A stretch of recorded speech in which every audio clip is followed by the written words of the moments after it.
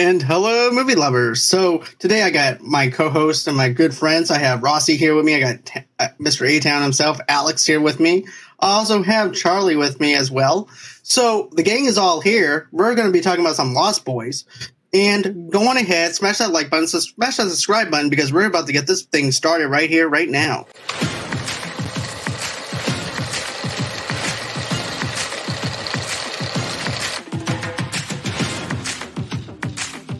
Hey, what's going on, guys? It's good to have everyone here. Yes. Hello, everyone. Hello. Man, it's good to actually see everybody together. And I feel like I'm actually doing Lord of the Rings, where everybody's off on their own adventure and everything. And then now we're finally meeting up to finally throw that ring into the volcano. But it's good to have everyone here.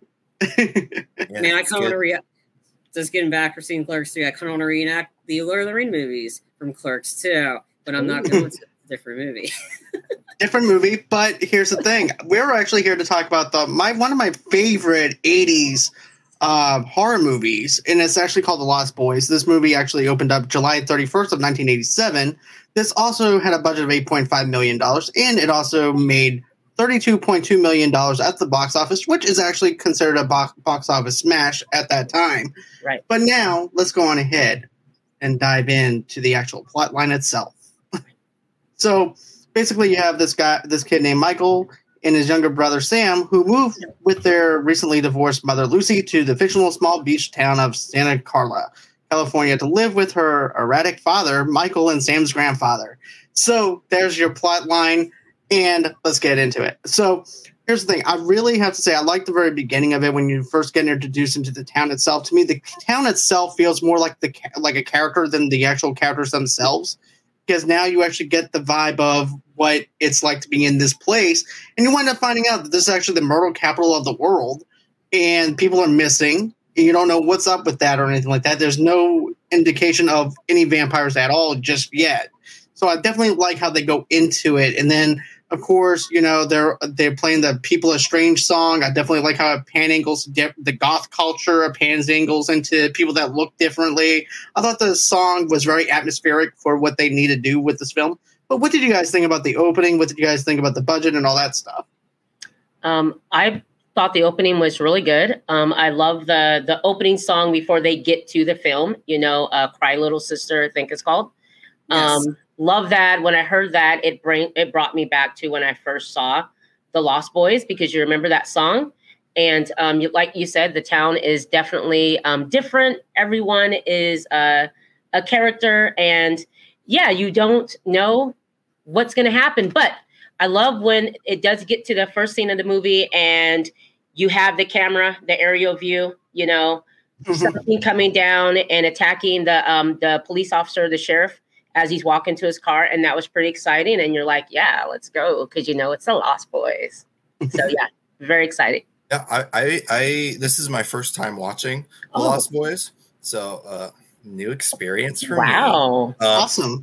I like the opening. I thought it really like in a simple way, it like sets the tone for like, okay, this is a horror movie. Right. You know, just easy things. Missing posters everywhere. Right. The cold glare, all the people of Santa Carla are given the camera, you know, the ominous music. I was like, little things like that is all I need to be like, okay, let's close these eyes up. But yeah, great start. I'm like, okay, I'm feeling it. I really thought, and I was like, when I first watched it, I didn't realize what time period it was from. I was like, was it 90s, the 80s? But as soon as it started showing people in those fun, silly outfits, I was like, okay, it's the 80s. Sorry if anyone born from the 80s is on here or watching this. I'm sorry. It was, you know, it was definitely like that's the 80s. Absolutely. I definitely enjoyed this movie this time around. When I watched years ago, I wasn't much of a fan of it, but I love the soundtrack. But again, Rossi, I love that song, "Cry Little Sister." Yeah, that song needs to be played more throughout this, like the whole movie. Like the opening sequence, this really set the tone for what this is. I'm like, all right, this song's pretty badass. And again, and then seeing the images of the kids or the teenagers and Kiefer Sutherland. Again, almost like for me, he's always known as Jack Bauer for me. But if anybody's never seen 24, he's probably known as David. And I'll go into the name David once we a little bit further on because I did some deep dive into that, and we'll get into that. But I love Kiefer in this, and I found the funniest moment for me was seeing Bill S. Preston himself as a vampire. Yes. I guess this is the universe where Ted Logan went to military school and Bill S. Preston becomes a vampire. Yeah. That's canon. Yeah. I accept it. I accept that too. I wouldn't mind like a time traveling Bill and Ted movie featuring them as a vampire in a past life or something. I wouldn't mind that. I'd buy a ticket for that. But when you look at the film itself, and then they're going into their grandfather's house, and then I like how the grandfather is acting like he's dead, and he goes, "Oh, you're dead?" He goes, "I think Grandpa's dead." No, he's not dead, and he winds up saying something to the fact of, "Yeah, I'm just loving life" or something like that, and then he winds up just welcoming the kids and everything. And matter of fact, on Grim Life on their YouTube channel, they actually went to the location where the grandfather lives, so you can actually visit that location. Wow! And it's actually gated. You can't go inside the house or anything because of people that's been looting and stuff like that. They blocked everybody out of it, so you can go to the location. You're just going to go inside the actual house. But I definitely like how the grandfather is like one of those people that are part of taxidermy and stuff like that, and you see a bunch of dead animals. And of course, this is actually new to them because they're from New York, so they're not used to. Michael and them are not used to. What's that? They're from Phoenix. Phoenix. Sorry, I'm ashamed of myself. But yeah, they're actually from Phoenix, so they're probably not used to the customs of what the grandfather is doing to these animals and things like that. Everything seems outside of the normal. And then, of course, my other favorite line that happens whenever we get introduced to the grandfather, I only have a couple of rules. Don't touch my beer. Mm-hmm. The TV guide, do not tear the sticker off because that's what they want you to do. And number 3, don't touch anything else in my house.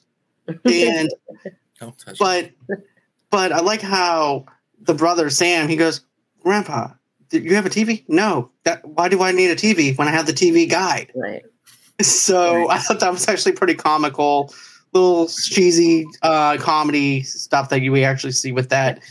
But the boardwalk itself is like its own character as well because of the fact that you have a comic book store, you have the arcade, you have a haunted house scenario and stuff like that. Right. But yeah. But anyways, tell me more about what you guys thought about this. I know this is Alex's first time, so I'm interested in knowing what you thought about that too. Oh yeah, I definitely love the setting. Living in California, and I was like, why does this place look so familiar? I'm like, that's Santa Cruz Beach Boardwalk. Yay, I love that place. So much fun. I assumed there would be vampires there. That's such a vampiric place. But yeah, I love the setting. This is a very lively movie. It was just a lot going on. I felt it was very energetic.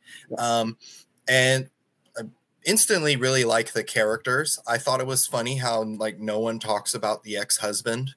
Like the mom makes that one joke, like, "I divorced your dad because he doesn't believe in monsters in the closet." And they were like, "Ha ha ha ha." Stupid ex-dad. And I was like, ooh, he must have been abusive. So they seem all very happy about not having dad in their life anymore. I like how you're being a psychiatrist this whole time in like the first 5 minutes of setup. I was like, this was a healthy divorce, or healthy for them at least. But I really like the characters. I like Michael. I thought he was such an edgy teenage boy. I think he was a teenage boy. But I love the coolest part in this movie for me though, like the absolute best thing that I've ever seen in a movie, and I don't not know why it was so cool to me. But it's like when they first go to the beach for that big rave going on, and they had this muscular man with the long hair just going ham on that saxophone. And I don't know why, but I was like, this is the coolest thing I've ever seen. Right. And like, I want to be that man. I want to work out, grow my hair out. I want to do that. Learn how to play the saxophone and just. Alex, who would you rather have? That guy in the saxophone in the Lost Boys, or the guitarist from Mad Max Fury Road, just jamming on. That was also really cool. I love want that them one. both. I want them in a band. I'm going to start. That should be a next video topic. Like, all right, we're starting a band. What movie characters do we want in this band? I'll get the Mad Max guitarist and the Lost Boys saxophone guy. For me, that Mad Max was a separate movie than this. That was the highlight of that movie for me. The guitar dude, because I wanted to see when he stopped playing. I'm like, oh, I'm sad. That was the case for me. Like when there was no more saxophone man, I'm like, oh, we just get him for a minute. Like, no, vampire. Yeah, Kiefer Sutherland, Jack Bauer as a vampire is cool, but I want more saxophone man. Like, I'd be totally fine if there weren't any vampires in this movie. I want more saxophone man. But anyway, really enjoyed that. Really enjoyed that aspect. And then Michael getting lured away by the woman Star. I was just like, she's doing vampire things. Don't follow her. He's a teenager. I know, teenagers. It gets us all. Hormones, am I right? But yeah, I was having so much fun just in this opening portion. But someone else can go. I was talking a lot. Let's see. I really enjoy because this movie is around my time, so I really enjoy Corey Haim and Corey Feldman. They were really big at the time that this movie came out, and they always did movies together. So to see them together, I think this is way after the Goonies, guys. Corey Feldman, I think they're a little bit older in this one. Yeah. Okay, so this is after the Goonies. Okay, but yeah, so to see them together, I love the fact that Corey Feldman and his buddy, the vampire killers, and you're thinking it's all a joke, when Corey Haim or Sam's character walks into the little shop with the comic books and everything. And, he's dressed fashionable, Alex, at that time, just to let you know. Sam is in the latest, clothing and all that. I'm lightweight jealous. I'm trying. And the way that they kind of, made fun of him, and they introduced him to the vampire comic book, but he's into like the Batman comic books and letting him know, you got to put this number with this number and all that. So how they become really close, and you got these two vampire hunters there, so. Like you said, the energy, and there's always energy. If you guys seen Corey Haim and Corey Feldman movies, they're always like that. The energy with them is always like that in a movie. So yeah, I enjoyed that part. I'm looking forward to getting to our vampire part because I really like the vampires in here, the prosthetics, all of that. And Kiefer Sutherland, just want to say for the girls out there, we really thought he was hot at the time because it's a young Kiefer Sutherland and the vampire eyes and all that. So yeah, really, really. I just love this movie. By the way, one more thing. This movie used to be my sister's favorite movie. She's not into horror films. But when this one came out, because she so much loved Kiefer Sutherland, we watched this movie so many times growing up. I did too, to be honest with you. Did you? Okay. Yeah. I actually bought this on DVD at Blockbuster, and then it got scratched up. And then I found it at Walmart in a $5 bin on Blu-ray. I'm like, okay, win-win situation. Right. Taking it with me. Right. But did you also have a crush on Kiefer Sutherland? Yeah, I did. His bod was just so great. I don't blame goatee, that awesome. goatee was just something. Absolutely. I'm not even attracted to men, but I was like, something about this works. But sorry. Go ahead, Tom. I like the character Michael because I think he was the best person to be the kind of our tour guide for this whole realm of all this. I thought, even though he didn't look like a teenager. They kind of made him look like one, but he really wasn't. I don't know. It was kind of weird seeing him like, that guy's definitely not a teenager.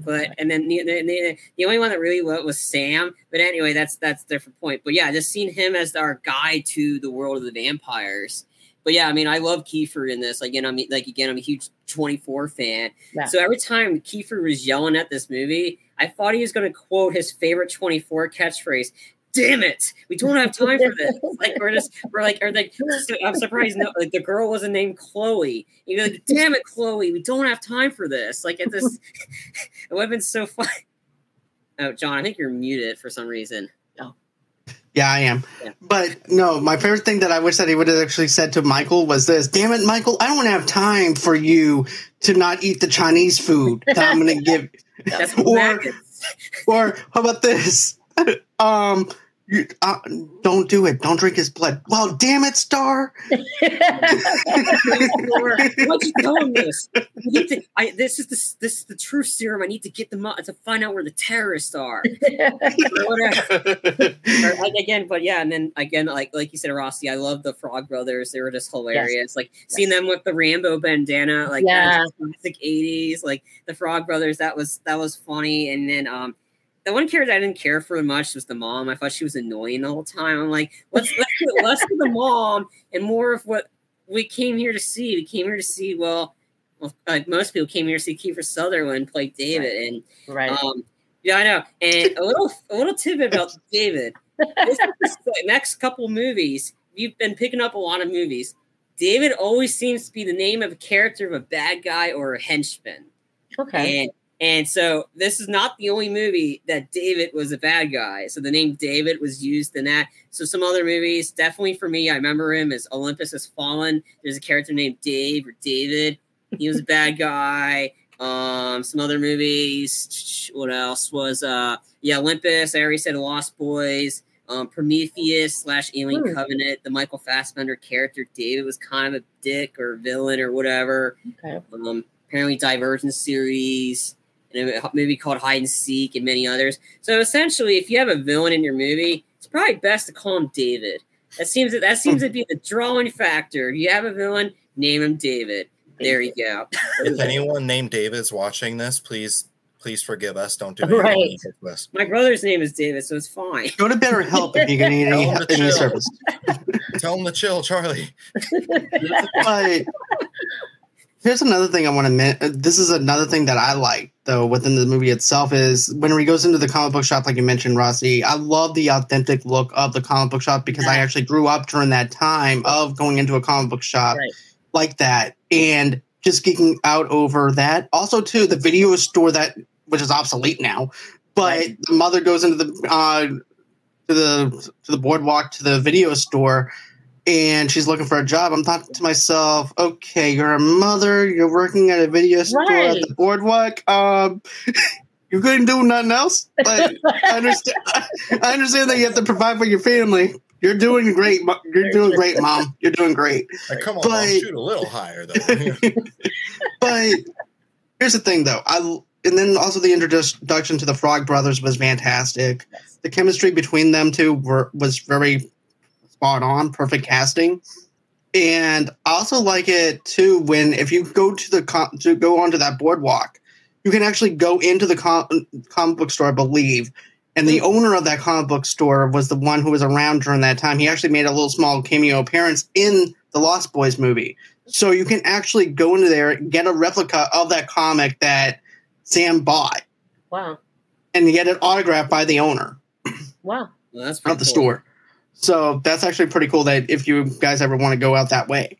So I'm sorry, I'm just a huge geek for nostalgia. So I actually follow Grim Life on YouTube, and they go to different locations and filming locations. Okay. But this movie sets so much to me as someone that was introduced to it when I was like 8 years old. Mm-hmm. And then I just fell in love with the characters and stuff, especially when we get our first introduction to Star, and she's walking on the beach with Michael, and she goes, "What's your name?" "Star." Duh. Fascinated about that sax man. Yes, it is. Yep. She wants some sax. But and then you have Kiefer Sutherland looking. I'm like, "You're taking my girl? What's going on with that?" Right. But then Michael goes on ahead, goes with them, and then you're wondering where this is going to end up, especially for a first-time viewer. Like, okay, there's this cave that's there. You see a thing of a poster of the Doors hanging down. This actually does have a Lost Boys kind of feel to it from Peter Pan in a sense, if they grew up and grew goatees and drove bikes and are vampires, of course. But that's what I like about it is the fact that there's this private meeting that they hold. to try and figure out if this person's the right person for them or they're going to feed on this person. That's what I'm getting at whenever they're luring him into that. Not just so much as turning him into a vampire, but they're luring him in there probably for food. But then they're wondering, okay, he's got the build, but does he actually have the chops to actually be a vampire or not? Right. So they put him through that little trial thing with the worms and with the maggots and things like that. So I definitely like that opener. And then, of course, Star warns him, look, it's blood. Yeah, okay, sure it is. And drinks it. And but you also, I thought, sorry. Oh, no, go ahead. You also find out, in the movie that actually, remember, Jason was supposed to be Star's first kill, because you when Star flies up to the room, speeding ahead a little bit, she lets him know, sorry that this happened to you. I told you not to drink that. You were actually supposed to be my first kill.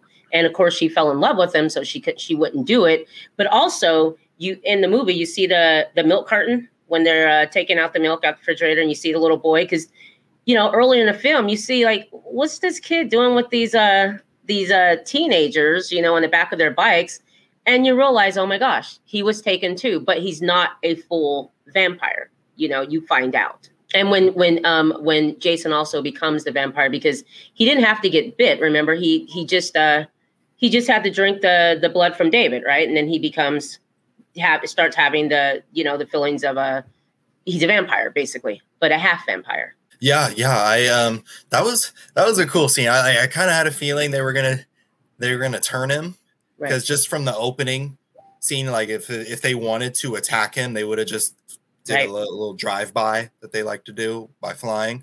Drive-by flying. But I was just like, hey, bring us out. Hey, it's fast food. Fast food. Fast food, Sure, gotcha. That's good. No, I thought it was really cool. I thought Kiefer Sutherland does a great job as David. Like, he's very, which is important for an actor playing as a vampire, to be very alluring. So I wasn't getting like he was trying to be threatening to Michael at first. He was just kind of like he was, like Charlie said, just testing him earlier. And because at first I was like, why would you follow a guy after hitting on his girlfriend? And he's like, hey, follow me. Like, no, there's more of you. I'm not trying to get jumped. I know where this goes, but Michael's a dude. We got to protect our egos, so he does. And I was just like, okay, they're going somewhere. It's getting foggy. Someone's gonna die. Someone's not gonna. But no. They take him to their lair, and I liked the whole maggot scene. Like, you're eating maggots, and I didn't quite understand. I was like, is that a vampire's power to make you see things that aren't there? Is that one of the things they can do? Because I also saw that in the other vampire movie, What We Do in the Shadows, they did a similar joke. I think they got it from Lost Boys.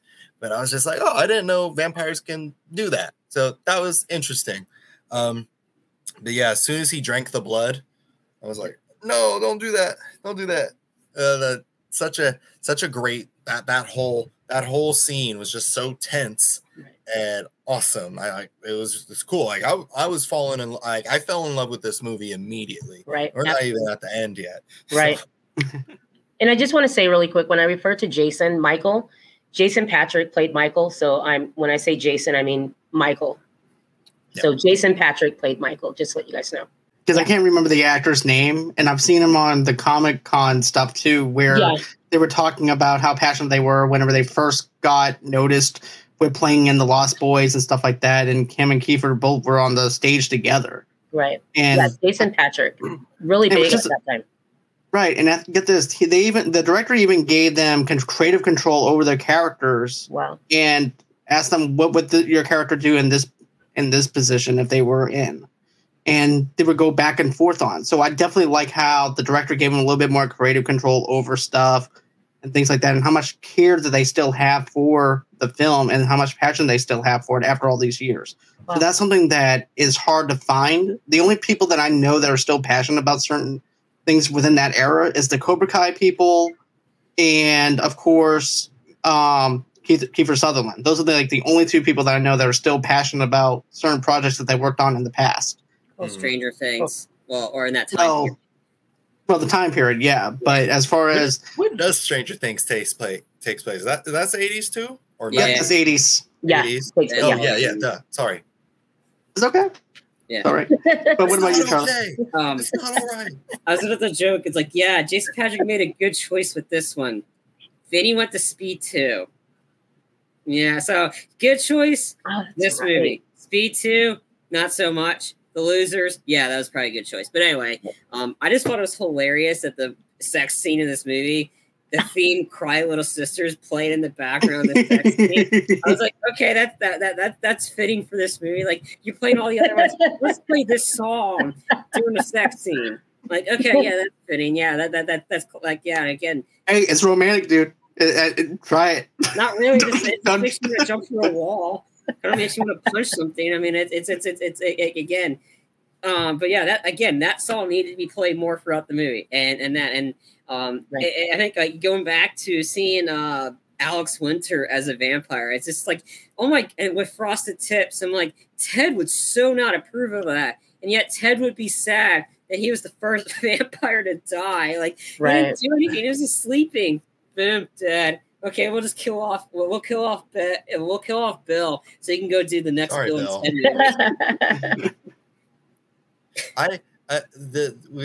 When that sex scene happened, I felt weird because like they're obviously not teenagers. Like, you know, that's definitely back in the day where 28-year-olds are playing teenagers, right. Or whatever. But in the movie, they're teenagers, right? And so I'm like, so I'm watching teenagers have sex right now. That's weird. Right. Like, I don't, like, I get it. Kids, you know, they do that, but I don't want to see that. You know? Alex, I had to look your Leo moment. Oh, they're too young for me to have. Like again, was that your Leo DiCaprio moment? Oh, they're older than 26. Okay, I'm out on the scene. I'm out on the scene. Reverse Leo DiCaprio, like, much too young to be like me watching it. You know, so yeah. But okay. I really liked the Frog Brothers. I gotta bring that up because the whole time I assumed, like, you know, they were talking up being like, oh yeah, we're professional vampire hunters. You know, we do this for a living. We're about that life. And I'm like, oh, they're totally not about that life. They're gonna see this is gonna be like their first vampire encounter ever, and they're not gonna be ready to do it. But like, sure enough, I was proved wrong. They're like, well, there they are. Boom. Right. I'm like, oh, okay, good for them. I was like, cool. Didn't you think the voices were funny that they had, the Frog Brothers, you know, like, hey, we're about to go and get this. Yeah, you know, the voices that, yeah, it was comedy, dude. They did good with the comedy aspect of it. It was funny listening to them talk because it was so corny comedy. Yeah. It was, but it wasn't like over the top though. No. For that time. It still holds up to me with the humor and the comedy with it. Yeah. And then, you know, especially when he said this comic book shop is a front. It's a front for vampire hunting. Right. And so, you know, you're wondering, like Alex said, is this real? Are they really going to go after vampires? Is this their first experience or not? And so I like how they go into the cave and they wind up stabbing Bill, and that's what I'm calling him. And they wind up stabbing him with a wooden stake. So I definitely liked how they play that into the narrative of, okay, we'll joke around here. Yeah. But when it's come down to seriousness, when it comes down to trying to take down these vampires, it's on like Donkey Kong. We're going to go in and take care of business. We're going to go on ahead and do what we have to do. Don't you worry about us. But what did you think about the character of Max, though, is another thing. Because, come on, the guy is popping all out into the boardwalk only at nighttime, and he owns the video store, and the mother's like, oh, it's okay. Max comes out. I don't mind holding it down. It's perfectly fine. I love my boy so much that I'm going to go in and work my ass off all the way up until nighttime when Max gets here. Right. She has to be at least working a double. I will say this. First off, it's unethical of Max to be dating one of his employees because he totally hires her. And I was like, hey, let's go on a date. So it's like, that's kind of coercion right there. But ignoring that, I liked how they set up Max because at first I was like, oh, he's definitely like the main vampire. They're totally setting that up. But then when they like poured holy water and garlic on him, I'm like, oh, maybe not. Like all the signs were pointing at he's a vampire, but then they did that. I'm like, oh, okay. And then when you get to the end, it turns out, no, I am the head vampire. I was like, that was so cool. What a surprise. When he comes to the door, guys, remember, in vampire movies, and I never caught it the first time I watched it. When he comes to the door to have dinner, he says, well, are you going to invite me in? Yeah. And I remember when that happened, I never caught that. That's what made me think he's a vampire. Yeah, when he asked that, it's like the movie, Let the Right One In. So I'm instantly going back to, oh, that's right. They have to have permission to enter in your house. So when he did that, I'm like, ding, okay, he is the main vampire. But the first time watching it, I'm like you, Alex, once they are at the dinner table and nothing works, they put the mirror on him and you can see him. I'm like, the first time, what gives? Now you miss those little things, just something that little of him saying, are you going to invite me in? Yeah. And then after that, he's welcome in. That was like kind of one thing that I was kind of like, okay. From is like when he explains it, like, oh, when you invite a vampire into your house, that makes you powerless. And I'm like, oh, so if a vampire is invited into a house, they have no weaknesses at that point. So like they can't be killed by garlic or holy water. There's certain mythologies and stuff like that they use, and this one actually they actually break some of the rules that they have, because otherwise, how were the other vampires able to get inside the house? Right. Because they were never invited in. How they explained it, it makes sense why the Lost Boys would be killed by the garlic and all that, but not him. But I was just like, oh, that's, I feel like that was them like, hey, for our vampires, this is how it works. Right. I thought it would have been cooler if he was just like, I'm the head vampire. You can't kill me with water. Right. That would make more sense. I have hundreds of years of experience. Like I have an immunity to garlic now. Like that's just the thing that I've seen some vampires have that. Like, oh, I'm stronger than most vampires, so these things don't affect me. So like, I thought that would have been cooler, but I accept it.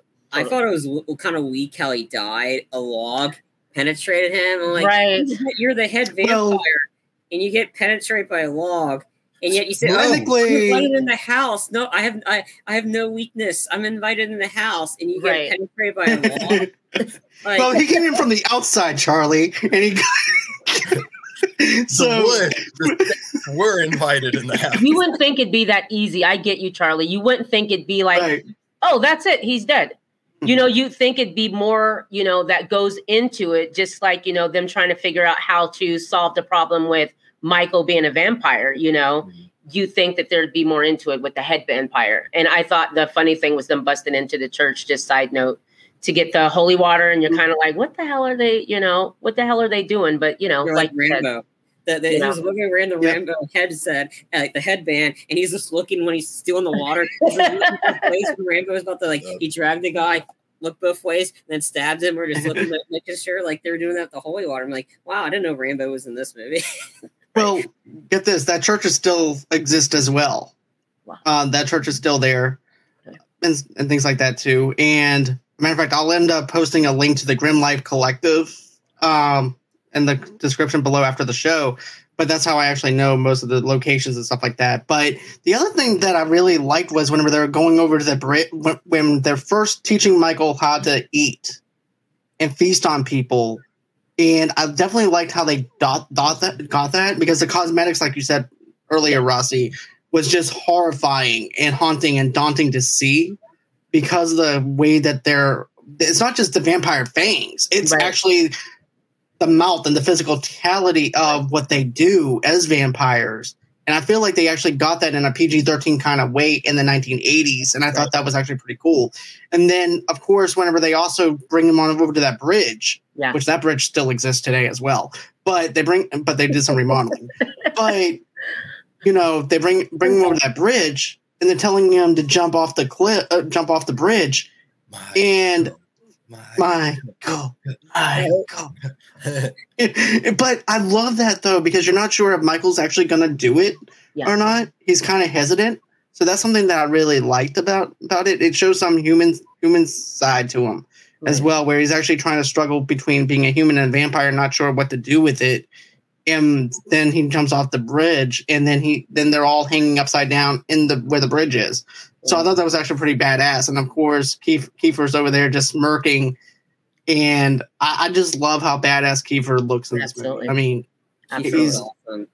I just love the way he says, "Michael, come on, Michael!" Like the way, like his demeanor when you know he's about to get pissed off. That's when the best in Kiefer shows up. Again, I got to go back to 24. Him going on in his like anytime, like again, I watched 24 not because of the stupid plot. No, I watched it because I wanted to see Jack Bauer kill some people. And man, did he kill some people? Especially when he pissed him off, when he killed somebody that he loved, or he did something that piss him off. When he goes on a murderous rampage, it is the best. That's when Kiefer's at his best, because you want to know how many people he's going to take out. But yeah, when it's him yelling Michael, like it's like, come on, Michael. The way he just delivers that, it's like Kiefer's not supposed to look like that. That's why they did so well to make him look like that. Right. I forgot what his age was in that, and he's got it. He had to be in at least his 20s, maybe 30s. Again, I don't know. Again, don't quote me on this, but yeah, he looked really young. But yeah, he didn't look like a teenager. But they did a really nice job to kind of make it look like that. Yeah. And then the final note, I love the chemistry between Sam and Michael. I thought that there's a lot of chemistry with that. Yeah. Sam with the Frog Brothers. There's a lot of things that had a lot of good chemistry. And that's not something we're in the 80s, because usually 80s movies doesn't supposed to make sense, like quotes or anything. Like the quote Roadhouse, pain don't hurt. Like, that doesn't make sense. You do that in the 80s. Do you ever win in a fight? Nobody ever wins in a fight. Just to say, like, there's types of fans in the 80s to be able to get, like, that's why there was a lot of great movies. And like, again, the quote, one of, like, Seth Rogen from, like, movie fights, the greatest use of an F word was in Roadhouse. and then again, you can't do that now in this time period. That's why I think the new Roadhouse reboot is going to suck, because you can't do what you did in the classic 80s. Now that's why it's really hard. And that's why I'm like, damn you, Stranger Things. You're ruining the 80s for people, because people want to start remaking stuff from the 80s to this generation.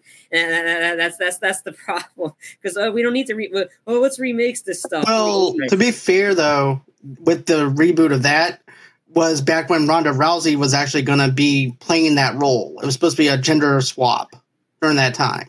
And I also said this back in the day. I said she's not gonna be playing a Roadhouse. The only reason why she's even getting a job is because she's actually the champion. As soon as that belt is off, those deals are going to be gone. And everybody was angry at me. Now look at me years later. Look at it years later. Look what happened. And again, if your name is not Dalton, if you have any character that's not named, if you name yourself Dalton, sure, fine, call it Roadhouse, whatever. But if you're not named Dalton and have no correlation to the original Roadhouse, just change the name so people don't get pissed off, because you're going to ruin that movie. Like, I love Jake Gyllenhaal; he's great. I don't think he's fit for what you're hoping for Roadhouse. That's all I'm going to say. All right.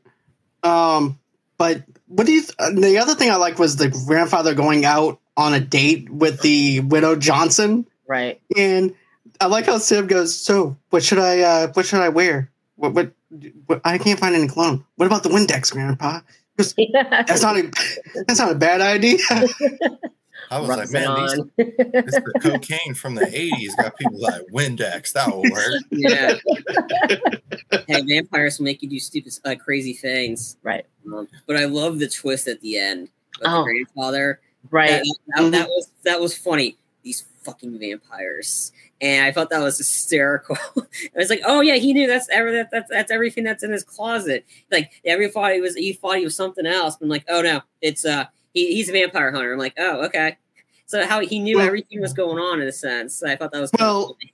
I didn't take it as that. I took it as the fact that he's this old timer who's been in this town long enough to know what's going on in it, and because of the fact that he knows his town and because of the things that he's been in it.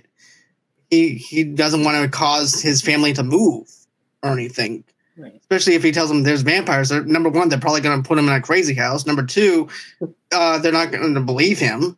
or if they do believe him, they're like, okay, we're going to go back to Phoenix, Grandpa. It was nice meeting you. You go your way, I'll go my way. We don't meet in between. Peace. Deuces. But, I definitely like how he crashes into the house, and then he kills Kiefer. And then he goes in there, gets a beer, and they're all dirty. Michael, Sam, right. And the mother's all dirty, and they're just looking at him like, what the hell just happened? Right. Because and she's even saying, Dad? And he gets a thing and goes, there's only one thing I can't stand in this town. It's those damn vampires. And then end of credits. It was a perfect way to actually end the film. But what else stood out for you guys as far as this film goes? The way that they took down the vampires, the way that the kids came to the house, and how the battle was finally at the house, and it's really intense, and you're wanting them to make it, and you see the bathtub when they take down the first kill, and the garlic, and I just like the battle between, Michael and, Kiefer's David, the battle between those two. I did feel like it should have been a little bit longer. I felt like the battle between them was short, and it was just like, there we killed Kiefer, just kind of the battle with the head vampire just happened really quickly. And I do want to mention that there was a scene where you see Grandpa out in the field. It looked like he was making a fence or something, but you see the stakes that, when I saw that first, I'm like, is this a fence, or because it's the sharp wooden stake? And then at the end, you see that project he was working out on in the field. So obviously he knew the whole time. He knew that there are vampires in that town, like he said, and that's what he was doing. Protecting his family. Yeah, because he knew everything that was going on with them, with Michael. You just don't see that until you see that little part, and you're like, I wonder if he knows what's going on, Yeah. Right. Yeah. But they definitely took him down in Home Alone kind of style. But I do agree with you, though, that they did get killed off at the way too fast. Right. I wish that it was more of a slow way of actually getting there. Right. But it's the 80s, so you have to expect it to be a little bit more quick and fast paced. Right. But Alex, what about you? Yeah, I would agree that they were killed pretty quickly, especially by 3 human kids. Right. When the 4 of them earlier in the movie took out like a whole campfire of like 20 biker looking dudes.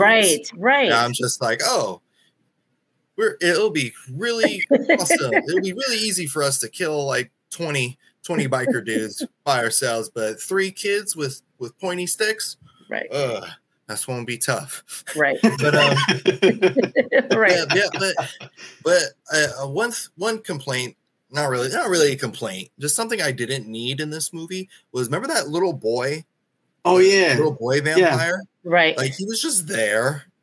Right. Like I always forgot he was in there until Star would be like, oh, wait, no, I gotta get Jolie or whatever his name was. I'm like, who? And then it shows, look at this little boy sleeping. I'm like, who is that? And like, they don't talk about him. They're like, he had a family, and we took we don't get none of that. It's just like, here's a little boy here. I'm like, I guess make sympathy. Right. Because you see his face on a milk carton, you realize that that's the kid. Didn't it also remind you of like The Walking Dead, the little kids that turned into, the zombie, and they're just kind of, and that's all that kid got. That's all you saw of him. And the next thing you know, he's running downstairs saying, Star. Another thing I don't get is, I don't get that though, too. He turns into a vampire, but doesn't do anything to the guys. And he's so, Star. I'm like, Star. Wait. Yeah. I'm looking, I'm like, what? I'm like, there's meat there, dude. There's dinner. Right. Get him. Right. Poor kid has ADD. I do. I forgot to ask this earlier, but I do really like the look for the vampires when they go in attack mode. I thought, very simple, not nothing too crazy, but really good looking makeup. And I just wanted to ask you guys, can you do your best vampire face? Like, try your best to make your face look. Yeah, I can't. My face is too expressive. All I can do is bottom teeth. I'll be right back. Trying to do the bottom teeth. Yeah. That's good. That's great. Sometimes I like to make faces at my wife right before bed. So like before bed tonight, right before she turns off the light, I go, "Hi, baby." and then she'll be like, "Okay, you'll hear from my lawyer tomorrow morning." You're on the couch. That's great. And I won't be on the couch. I'll be in a hotel. It's like, you need to leave the house if you're making faces like that. That's hilarious.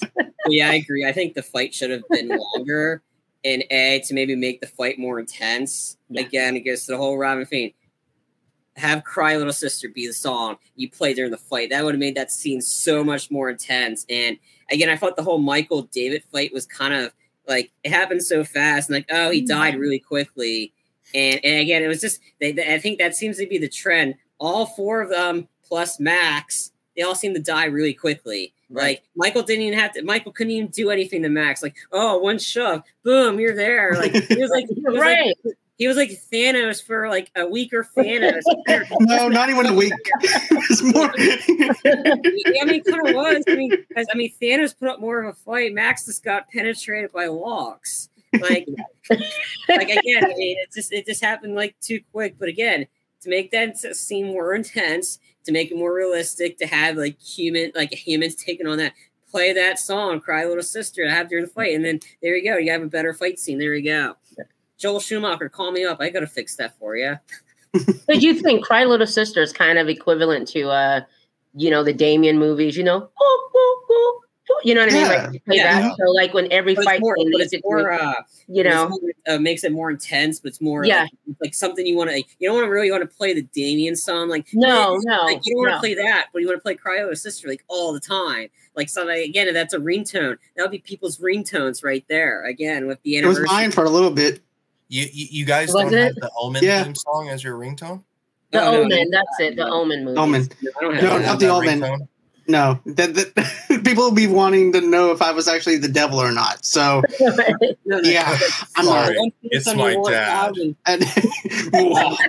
No, I actually had the "Cry Little Sister" ringtone though. Okay. Nice.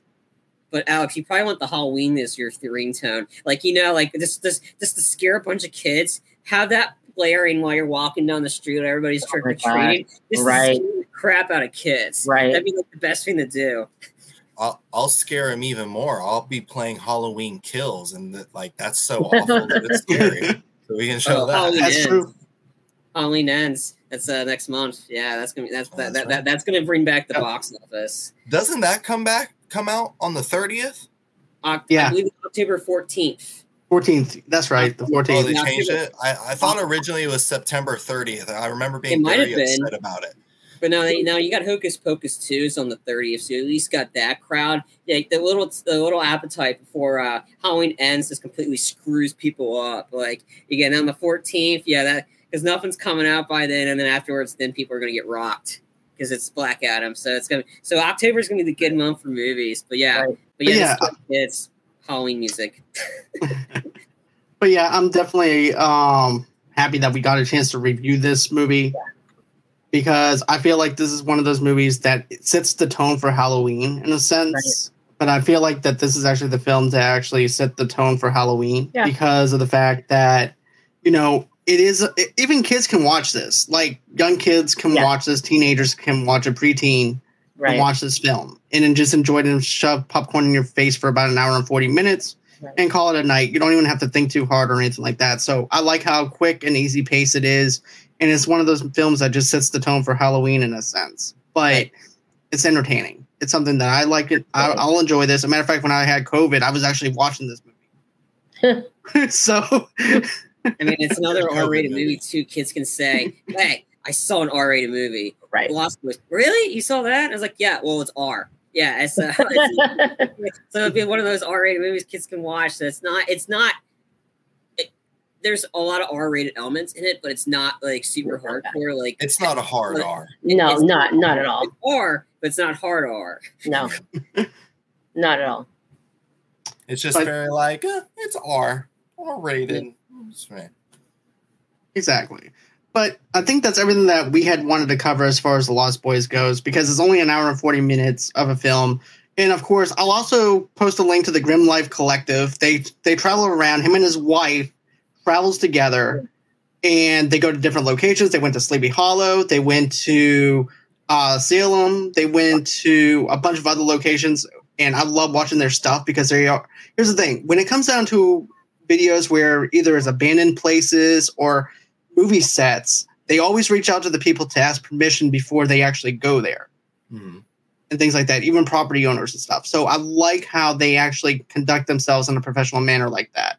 So go on ahead, check out the Grim Life Collective. I just happened to just see it in my newsfeed. I'm like, okay, I'll check this out. Next thing I know I binge watched like 12 videos. Wow. So of their stuff.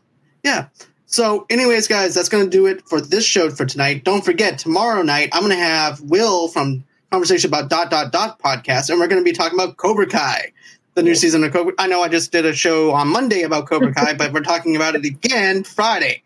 So we're going to do that. And then don't forget, every Wednesday we're doing our House of the Dragon spoiler review. Abby and I have been doing that. We did the first 3 episodes. I actually had one of my other friends, Josh, last night, and we ended up doing the review for that. That, and matter of fact, the audio podcast portion of last week's episode is going to be dropping tonight. And then after that, tomorrow, the episode that I did on Wednesday night is going to be dropping tomorrow. So that's John, everything. I was about to say, this weekend I'm going to be doing a non-spoiler review for Clerks 3. No idea when that's going to drop. I'll do it this weekend. So don't worry if you're expecting spoilers. That's not happening. To give people a chance to see it, but I'll be doing that this weekend as well. So a lot of stuff going over here at MLU. So go on ahead, check us out. Don't forget to smash that subscribe button. Don't forget to go on ahead and give us a like. Don't forget to comment below. Don't forget to follow Alex at A-Town Alex channel over there. Don't forget to also follow Scene Invaders. Subscribe over there at Scene Invaders. And always until next time, guys, it's been real. It's been fun. I can't wait to do this again. And bye-bye.